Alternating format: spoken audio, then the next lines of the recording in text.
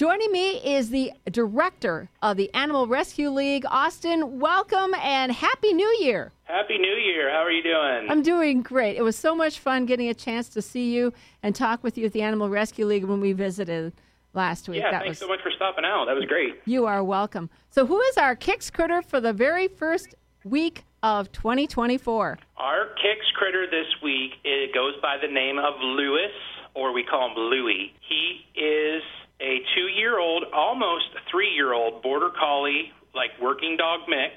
Mm-hmm. He is just such a great dog, I tell you. I went back there when I first started working, and I saw him jumping around in the kennel, and I thought, oh, man, he's a big guy. He's going to have a lot of energy, and he's going to be hard to walk. Well, as soon as we took him outside, he started walking right beside me.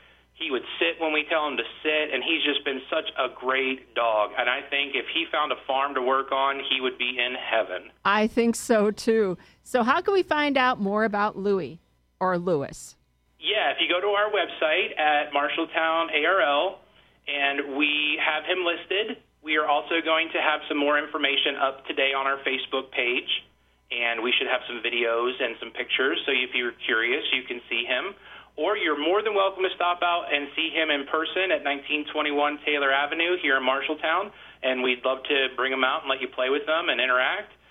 His birthday's on January 24th, so if we can get him a new home for his birthday, I think that would be awesome. That would be a great birthday present for somebody and, of course, for him as well. And, of course, all this information will be on our website and on our Facebook fan page as well. So is there anything else you'd like to add, Austin? Just keep your ears and eyes open on the Animal Rescue League for especially the first part of this year. We've got some new great changes coming and in store, and really hoping to reconnect with the community and get all these animals adopted as quick as we can.